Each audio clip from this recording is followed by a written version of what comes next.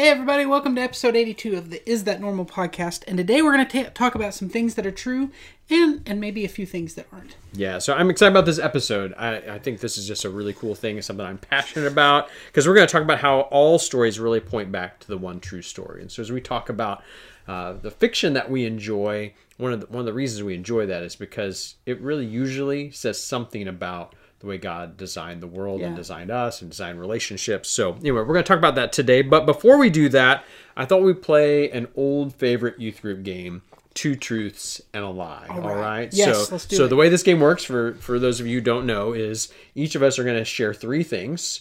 Two of them are true. One of them is not. And we have to guess which one of the things that each of us said is not true. Okay. So I'll let you go first. All right. Okay. So let's see. The first thing would be, I have lived in the basement of someone else's house.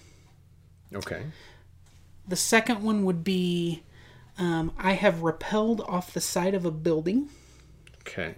Basement, rappelling. Okay. The third one would be, I have worked at a theme park centered around dolls. Okay, well, I know that is absolutely true. And I also, this is funny, I found this out.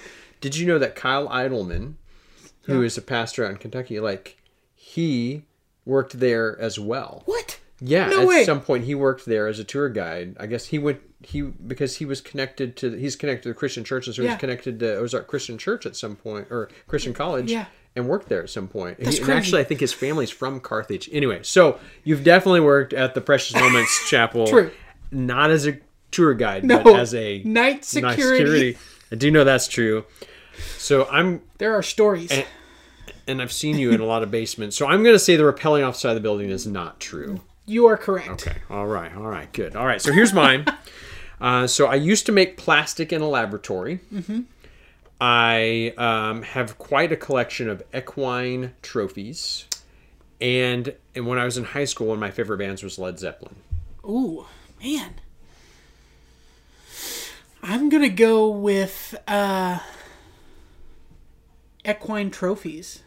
Oh, actually, I have a lot of equine trophies, both from my childhood, because I grew up, my dad raised I should have known that, yes. large Belgian draft horses, and I have horse pulling trophies and horse show trophies. And then since then, our church has a member who also has large horses. I should have known that. And we've won several equine trophies at the parade here in Buffalo. True. So anyway, no, Led Zeppelin was not one of my favorite bands in high school. They weren't heavy enough for me. That makes sense. So I've grown to appreciate them more over time. So that's awesome. Very good. So while what we just did has absolutely nothing with help getting your family closer to Jesus, it was fun and it's a fun game. So we play that. We've taught a lot of teenagers how to lie well. Yeah, so absolutely. I think so. Anyway, but we do believe that parents can use fiction stories to help their children grow in their faith, and so that's what we're going to talk about today.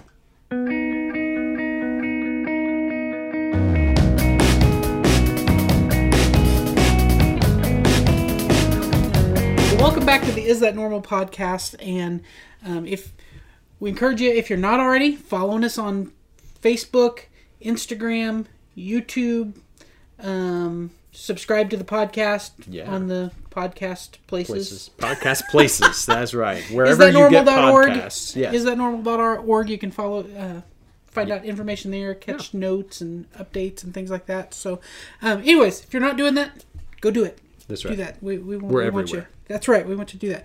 So we're talking about fiction. So, Mark, why do you think fiction stories can help us share truth? Well, first of all, I love stories, and I've grown up. I've been an avid reader all my life, and my mom was a reader, and she fed me a lot of good books, and I just consumed fiction books growing up, and continue to do that. And I just love stories. I love movies. I love. I just love everything there is about story, but as I've done that, I've realized that there's a reason why I love stories, which we'll get to here in just a moment. But so, Randall, what were some of your favorite characters to pretend to be like when you were growing up? Oh man, we're throwing it back for this '90s kid because it was the Teenage Mutant Ninja Turtles all the way. Yes, that's Donatello. Good. And to this day, I could still recite word for word the theme song, the original theme song for the Ninja Turtles. So two quick Ninja Turtle stories. Yeah. So one, I was recently at Incredible Pizza in Springfield with my family, and they've got a 4-person Teenage Mutant Ninja Turtles game. And so I got like my wife and my 2 little girls. Let's and go. We were like playing. But yeah. And so I was so proud because I asked Ruthie, I was like, Ruthie, who do you want to be? And she's like, totally Michelangelo, which is my favorite Ninja Turtle. So anyway, pizza and skateboards. That's right, man. So that was good. And then my second one is I was looking through one of our streaming services that we watch movies on with my family, and I saw that they had Teenage Mutant Ninja Turtles 2: The Secret of the Ooze. Secret of the Ooze. That's my favorite. So I told my family that we need to watch that. And they weren't as excited as I was. You need to invite me over because I could almost quote that entire movie, man. It's got Vanilla Ice in it and everything. Right, right. How can you go wrong with Vanilla Ice in a film? Can't go wrong with that, right? So, yes. So here's what I figured out, right? Though, is that there's a reason we love those stories and place ourselves in them. Because we all do that as kids. We role play, we find characters that we want to be. It's because they share some truth about how life is and how life works. And so we long for that truth that we see behind these stories. And so give me some more of your favorite stories. Oh, man. Boy, I love... when I was a kid, I got into, I loved reading fiction books by...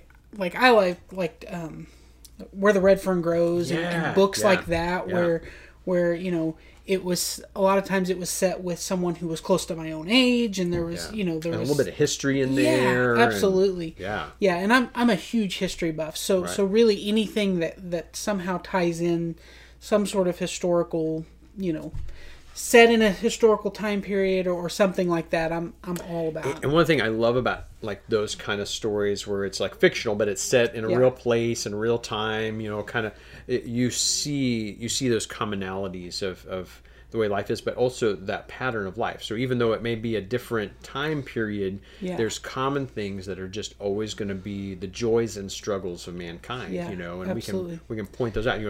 The story, there's love, there's family, there's loss, there's fear. I mean, there's all these real life issues that are played out in this story. There was another book by, I believe, the same author that was still one of my favorite books as childhood, called The Summer of the Monkeys. Yes, yeah. Did you ever read that? I did. Yes, I loved that book. Yeah. That was a great one too. Yeah, so that is, the kid spent his whole summer trying to catch all of these monkeys that escaped from a circus train for a large reward, and it was a lot of fun. That's a great book. I'm totally those are on my short list of books kids should read, which we'll talk about here in a minute. So that's great. And so here's the cool part: if we're watching in whatever story we're reading about, we're going to see in some way that story most likely points us back to the one true story, which is the story of God and his people and what God wants for us. So there's echoes of the inscription of God in these stories. Whether the author realizes it or not, you're gonna see some of those things if you're watching for them. So what are some examples? Oh man, I could just talk all day probably about this, but just some good ones for me. Just recently, my family and we watched the new Dune movie, which I'm a Dune fan. That's based on some books that were written back in the 60s. Because I'm a sci-fi fan, they're kind of these sci-fi fantasy books. I'm also a huge fan of the 1984 Dune movie, super good. So, but we watched it, and one of the things my wife said after we got done, she's like, these stories, these fantasy stories, they're so good about pointing out the fact that we all are looking for God, we're looking for truth, we're looking for the supernatural. And because this book is so much about politics and economy and the mundane part of just life, but there's something supernatural and beyond that really is what we're longing for. And so it speaks to that longing that we have as humans for God and the supernatural and the divine and for eternity, so clearly shown in this book about space worms, right? I loved reading Stephen King novels when I was a kid. You can judge me for that if you'd like to, but I did. He's a great storyteller, one of the best storytellers, and I particularly liked his Gunslinger series. There was this series of books about, again, kind of a fantastical other world, another dimension that had old stuff and new stuff in it. It had stuff from the medieval times and the Old West and the future all mashed up and just really cool. But in it, it's really all about our search for belonging, which I'm reading a book right now. We're going to review here in a few months about the biggest questions that our society asks, and the underlying biggest question is where do I belong? And these series of books speak to all of that if you're looking for it. And then, man, superhero movies. Like, how much money has the Marvel Cinematic Universe made? Like, they're printing. That's like crazy, right? And they keep making it, and we keep watching it. And why do we keep watching it? Is because we know that we all are looking for a hero, and even superheroes, their powers aren't enough. They're looking for something more. We see their flaws and their shortcomings, and in them, we see our need for an ultimate hero. And one of my favorite examples of that is in and this is a little older superhero movie, but in Superman Returns, they're putting that tension out there that Superman's supposed to be this almost Messiah savior, and yet he has all these shortcomings, that he's not enough. And so really good. That's like the gospel 101 right there, Yeah, so absolutely. Yeah. So how do parents help their children connect with this thought and maybe start to see some of those parallels in there? Yeah. Number one is I think we make sure to see how compelling the true story is. Like, no matter how good a fiction story is, it's not nearly as good as the real story. Yeah. And so we want to help our children connect with the Bible. Our last episode on the YouVersion, we talked a lot about how that needs to be central. But as we do that, we need to help our kids realize the Bible is far from boring. There is the answer to every question that our heart is looking for right there in these epic stories that we need to share and tell and retell and pick apart. And so we want to make sure that people, our children, are getting that. And so one of the keys to that is, get a Bible translation that's understandable for them. At our church, we use the Christian Standard Bible, which is written at a 5th grade level. So most kids, once they start reading very much at all, they can handle it. It's very accurate to Scripture. There's other translations out there that are good too, but that's one that we particularly are using because I think it really connects truth and readability very well. And so then when you're doing that, start having discussions about the reality of the Bible. If you read all of the Bible, really. There's a lot of parts that would be R-rated if you made it into a movie.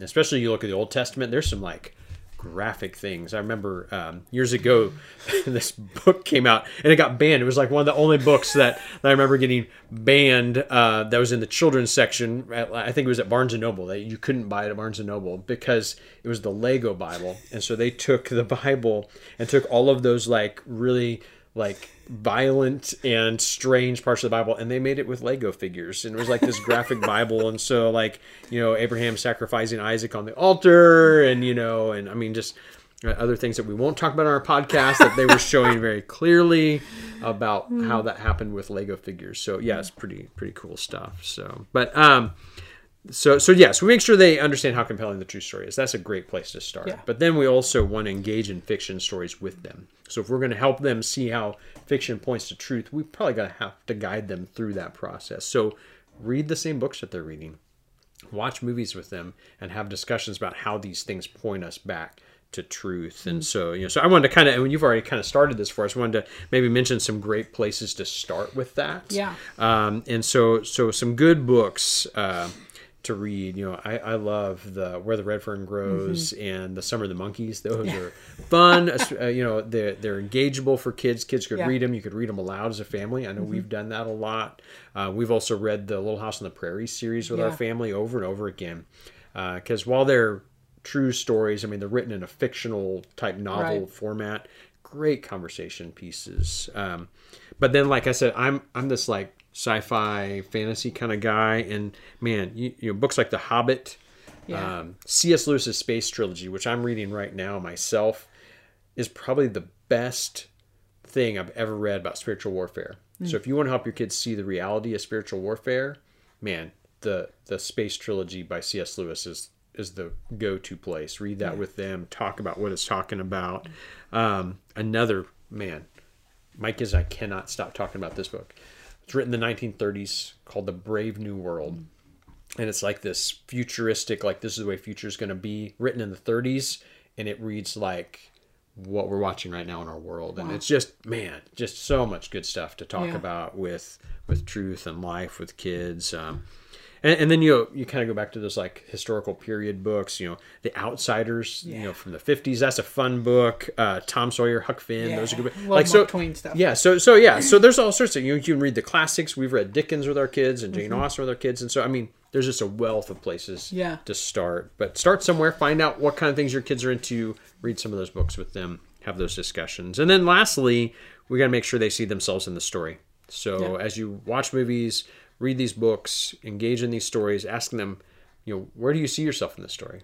What do you identify with? What about this stands out to you? What about this is challenging for you? How would you have responded in that situation? And that's probably one of the best questions to really get to their heart, is like, what would you have done in that situation that character found them in? So just start having those kind of discussions. Awesome. Great stuff. So as we wrap up our 2 takeaways, the first is Christmas time. So watch, read, and share the Christmas story. Not a Christmas story. Not the. I wouldn't not recommend that either. Ralphie and his Red Ryder BB gun. That's a classic. Good thing to watch and talk about as well. There's a lot I of can truth promise in that will get watched at least once in my household this season. So, but my favorite part is when the kid's in his like snowsuit and he can't put his arms down. That's good stuff. I like that. Man, that's every year. That's on the short list of movies. But that you can do that. But the real Christmas story, the story of Christ's birth, and just to take some time and watch and read and share that with your family. And then the second is to start some discussions about story with your children this week. Yes. Be abnormal.